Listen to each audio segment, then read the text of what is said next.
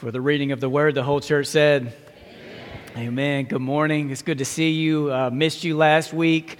I've been away with a couple of dozen people from this church and a number of other folks on a 10-day trip to Israel. And so we got back yesterday around 2. I woke up this morning around 2, yesterday time, 2 a.m. So it's going to be a fun morning.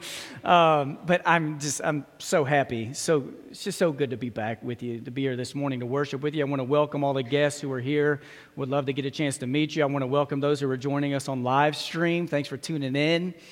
My boys were up here reading scripture. I take a trip with my boys every year. We do a baseball trip. We started this 7 years ago with my oldest. My youngest joined in 5 years ago. And we go around, we see different baseball stadiums and take advantage of whatever that city has to offer, the museums, nature sites. It's been a great way to see the world. Now, if you were to ask my boys, maybe a year or 2 years ago, what was their favorite stadium they've been to, there's a good chance a year or 2 years ago, their answer would have been to see the Tampa Bay Rays. But here's the deal. If you were to Google today people's favorite baseball stadiums, Tampa would be at the very bottom, or at least in like the bottom 2, when people rank their favorite stadiums. It's really a dump, and I'm not trying to hate on people here who may be Ray fans, all right? But it's an older stadium. There's really nothing beautiful about it. It's fallen apart. There are insects and things crawling around throughout the stadium. But they have one redeeming quality, is that in the outfield, they have a stingray tank. And it's a tank where real stingrays, and you can pet them, you can feed them. And it's a really cool experience. It's not that big. If you go to the next picture, here's kind of a shot where you can see where the stingray tank is and where the field is. So we're out at the stingray tank, and my boys think this is the coolest thing. So they said, Dad, what are the chances of a home run landing in the tank? And I was like, guys, it's not going to happen. For one, it's like a 440-foot shot just to make it in the tank. And that tank's not that big. It's a little bigger than the size of this stage. So I said, guys, only a couple of balls every year make it into the tank. So we get to the 9th inning of the game. The score 0-0. They're bored out of their minds. They're like, Dad, we got to go. And I'm like, I'm Rick Ross's son. When we pay money to do something, we stay until the end. Like...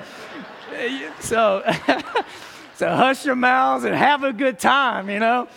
So, and in the 9th inning, Nelson Cruz hits a 3-run homer, and it lands in the tank. And my boys were amazed. Wow. And here's how it often happens. When we have wow experiences in life, it's placed inside of a memory bank, and we remember it forever. When you see a movie and you're wowed, you share it with all your friends. When you read a book and you're wowed, you may give it a 5-star review and you share it with friends. When you experience a Broadway show or somewhere, some nature site, and you're blown away and you're wowed, you share it with others. It's just how it works. So for 10 days, I guess 8 or 9 days, if you don't count the travel time, I was with a group of people and we traveled throughout Israel. And I've never experienced 8 days where I said wow more, because sometimes that's all I had to give. I stood in places where Jesus healed diseases and drove out demons and taught. We were on a boat in the middle of the Sea of Galilee where I could see where Jesus fed 5,000 people, and to my right where Jesus fed 4,000 people, and not too far in front of me where Jesus restored Peter in John 21, and we're out in the middle of a lake, the Sea of Galilee, where Jesus walked on the water and calmed storms, and we're listening to a Hillsong song about what a beautiful name it is.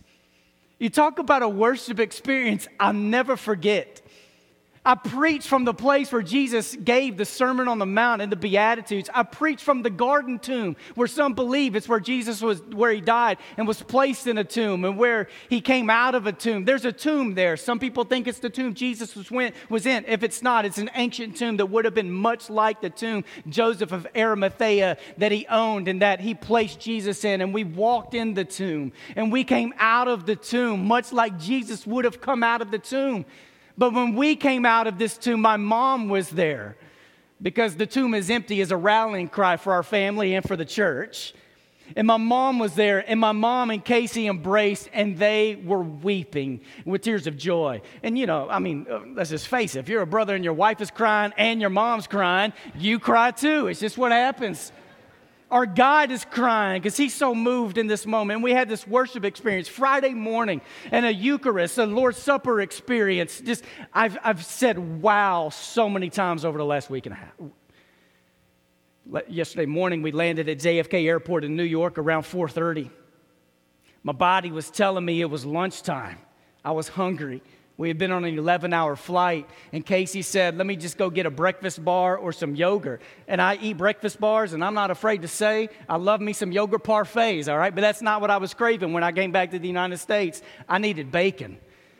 I went to a restaurant, and I said, look, I just need a plate full of bacon. And they said, would you like some eggs? And I said, no, I need a plate of bacon. They said, do you want some pancakes and waffles? I said, I don't know if I'm conveying my message clear enough. I need a plate of bacon. I don't care how much it costs. I have a credit card. I'm ready to swipe it. I just need bacon. Every single bite of that bacon was a wow. We eat food and we say, wow. We watch movies and there's a wow. And I'm leading to a text. I'm really leading somewhere this morning, but I want you to hear the text in a certain way this morning. And to get there, it's almost a tightrope. It's this thin line I've got to walk just for a moment. Because I still believe today that God is producing and manufacturing and creating wow moments in our present day time. That God is active and God is initiating, God is doing things and God is saving people. And there are Muslims in the Middle East who are probably right today, they're having dreams of Jesus, encountering them in dreams, and they're coming to Jesus, and God's doing things all over the world. And I believe God didn't just create wow moments a long time ago. He's still doing them now. I pray for them. I want you to experience them. I believe in them. All right, but here's where I need to challenge us today. Is that what happens if your faith is only built upon having wow God moments in your life? What happens if the wow God moments don't happen at the pace you would like to have some wow God moments? Faith in Jesus is not about having regular, consistent, daily wow moments from God. Faith in Jesus is about being faithful even when those wow moments do not come.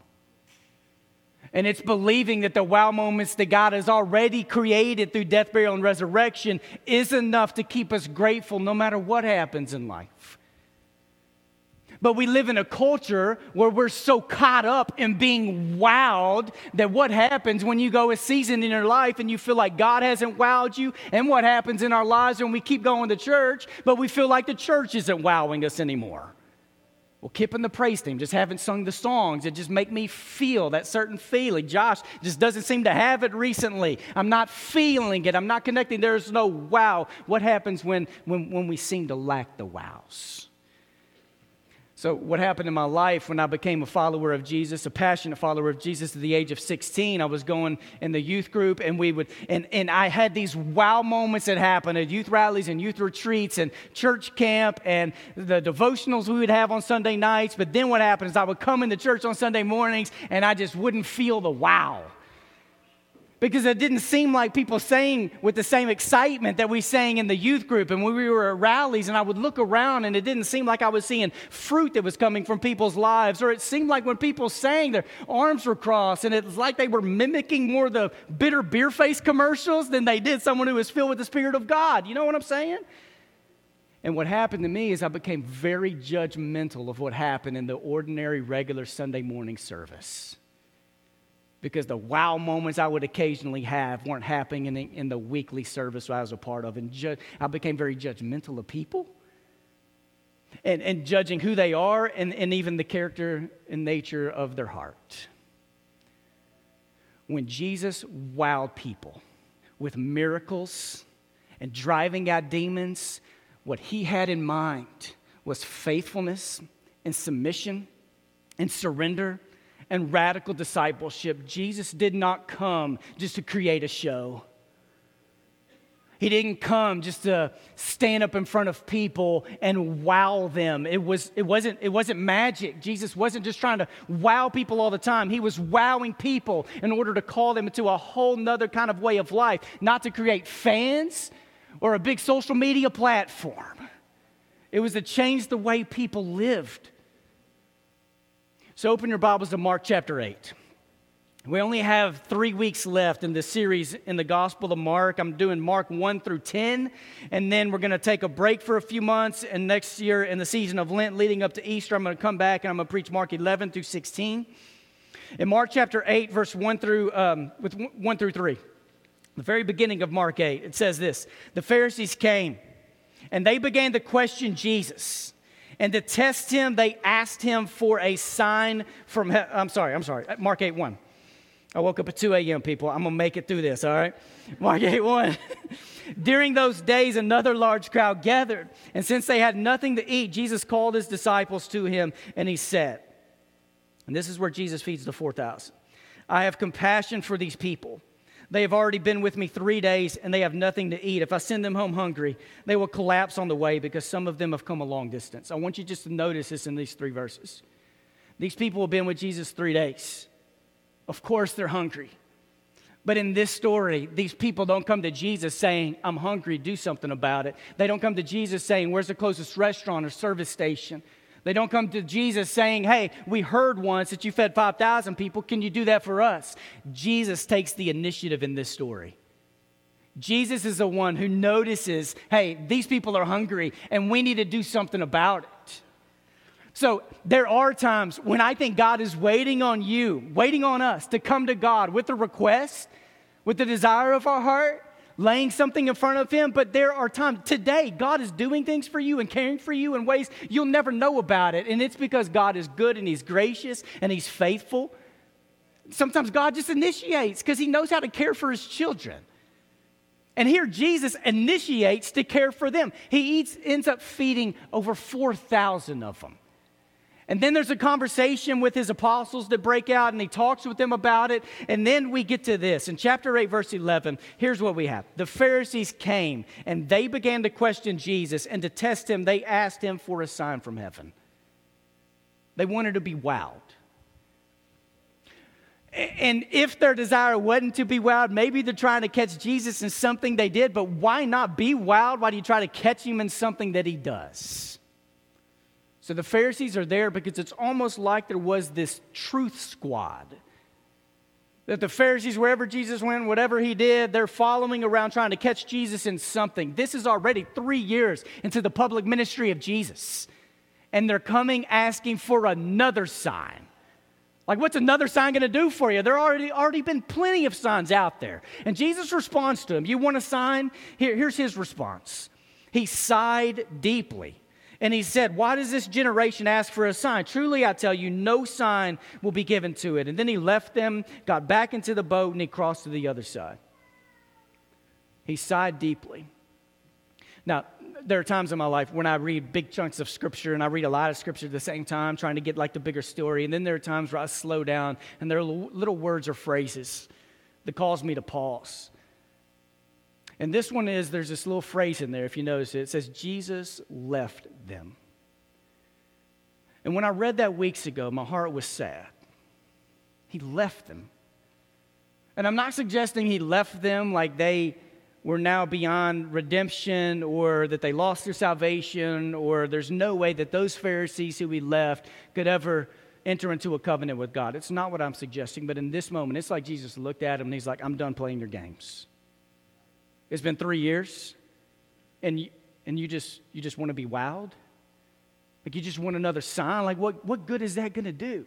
Because there are times where Jesus, it's like he would look at people and just say, hey, my call in my life is to be obedient to God, not to live up to your expectations of who I am or what you want me to be.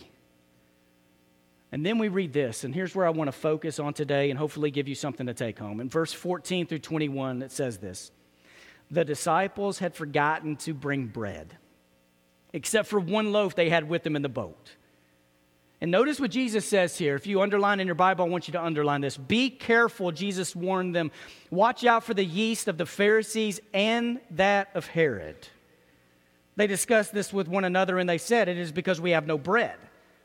Aware of their discussion, Jesus asked them, "Why are you talking about having no bread? Do you still not see or understand? Are your hearts hardened? Do you have eyes but fail to see and ears but fail to hear? And don't you remember, when I broke the 5 loaves for the 5,000, how many basketfuls of pieces did you pick up?" 12, they replied. "And when I broke the 7 loaves for the 4,000, how many basketfuls of pieces did you pick up?" They answered, 7. And he said to them, "Do you still not understand?" When Jesus talks to him, what he says is, beware. Like, watch out for the yeast of the Pharisees and the yeast of Herod, which is interesting that he added that part.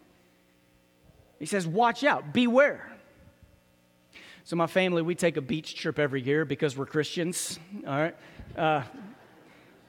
We prefer beaches over mountains in my family. My wife would tell you she needs a 1-week beach experience every year for her sanity. She would say that, not me, all right? We like the beach. And we went to the beach a few weeks ago. Some of you were down there too. When it was just a couple of days before the hurricane hit, a tragic hurricane. Hated lives were lost and homes were lost. They fly flags at the beach. When you go on the beaches, there are flags that fly. And I don't really ever notice them because usually we're not there in times of tropical storms or hurricanes. But there are certain color flags that fly when the beach is like a lake. It's peaceful and you can go and you can play. And there are other flags that fly and they're just letting you know, hey, winds may be a little higher today. There may be some waves, so just be careful out there. And there are other flags that fly to let you know, hey, today you can get in maybe knee deep, but you don't need to go out into the waves. And there are other flags that fly that say, hey, do not get in the water today. And we were there the day before the hurricane hit. And there were these flags flying saying, just don't get in the water at all. And there were still people who would. And then there were patrol people who were coming around whistling and calling people in, because it was dangerous. Don't get out in those waves. They could suck you into the ocean. And here, when Jesus is talking to them, this is not a proceed with caution, go knee deep, but be careful. This is the flag that is flying saying, beware and watch out and don't find yourselves living a kind of life like the Pharisees or swearing allegiance to Rome like Herod's do. This is that flag that is flying saying, don't be tempted. Don't even let a little bit of that yeast get inside of you, because all it takes is a little bit to grow and slowly turn you into something you never wanted to become. That's how yeast works. Jesus says, beware and you watch out. Like, don't mess around with the yeast of the Pharisees. Because for the Pharisees, their righteousness was about outward appearance and how they looked. It wasn't about inner transformation or doing something good for the world. And Jesus is like, don't be a part of that. Don't let that even get inside of you a little bit, because it grows. Well, what's really interesting here to me is that he doesn't just say, beware of the yeast of the Pharisees, but it's also beware of the yeast of Herod. Herod's were Jews who swore allegiance to Rome. They ruled with brutal force. And I think Jesus is telling the Pharisees the same thing. The message Jesus tells us today is that if you think your security comes from a nation, from a government, or from policies, you're wrong. Our security only comes from God. So we don't have affections that grow inside of us that's only an outward appearance form of righteousness. We grow affections inside of us for God and what it is He wants for us. And don't live your life in a way where you think you can swear allegiance to a kingdom or a nation and to the kingdom of God. It's everything you have. It is for God. As my boys read up here earlier from Mark 8, this sets the stage for the most radical call of discipleship that is given to the followers of Jesus. Everything you have, all in. And then Jesus begins to ask them questions. Do you understand? Do your eyes not see? Do your ears not hear? Twice he talks about their eyes seeing. Don't you understand what I'm talking to you about? So when I preached the first sermon in this series back on August 12th, I didn't begin in Mark chapter 1, I began in Mark chapter 8. And here, real quick, if you'll go to the summary slide. Here's how the rest of Mark chapter 8 goes, and I'm not going to read all this for you, but here's how it goes. Right after what I just read to you about this conversation Jesus has with his disciples about the yeast of the Pharisees, and then he asks, don't you understand? Here's what you have. There's a blind man, and this is the double touch healing. This is where Jesus touches a blind man, and he's partially healed, and then Jesus touches him again, and he's fully healed. So he goes from not being able to see to partially being able to see, to fully being able to see. And then right after that is this moment where Peter confesses Jesus as the Messiah, which leads to what was read earlier, this radical call to discipleship of everything you have has to be all in. And I started here because I think that's how we need to read the book of Mark, is that Jesus is not just interested in helping you or helping the church partially see. It's that Jesus wants us to fully see. So I wonder today if God came to us, if God would ask the same question of us. Don't you understand? And part of me wonders if God would ask the church today, do you even care to understand? Like to understand who God is and what it is he desires and what God wants for the church. I like to think of us as a church that's in progress and in process. That we haven't arrived at truth and we haven't arrived at what it means to be the church God has called us to be, but we're in the process of becoming who it is God wants us to be. Do you understand? Because seeing better and having the vision God desires begins with acknowledging and repenting of the fact that we don't currently see as God wants us to see. So I want to ask you, if you will, close your eyes and bow your heads. And I just want to call you into a moment of reflection and maybe give you a question or two to reflect on that you can take from here throughout your week. Because I want you to reflect right now in the presence of God, just as you hear me talk, that what we absorb and what we take into our minds and our hearts has a major impact on our emotions and our energy, our affections, and the fruit that we bear in life. And to absorb and take in anything that doesn't align with the kingdom of God doesn't only bear bad fruit, but it's the fruit the next generation's eating from too from us.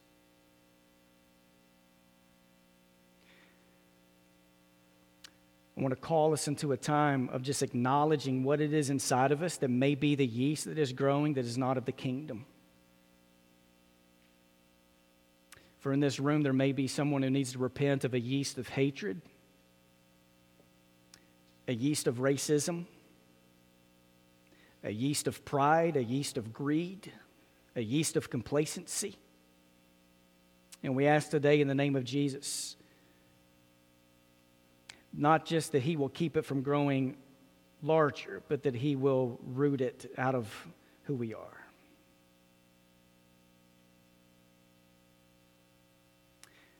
And God, in this room today, will you speak some of these same words over us that you spoke over the disciples years ago? Call us into a deeper place with you, that we may become less and that you may become greater. In the name of Jesus we pray, and the church said, amen. I want to ask the elders and the prayer leaders, if you will, go around the room to receive people.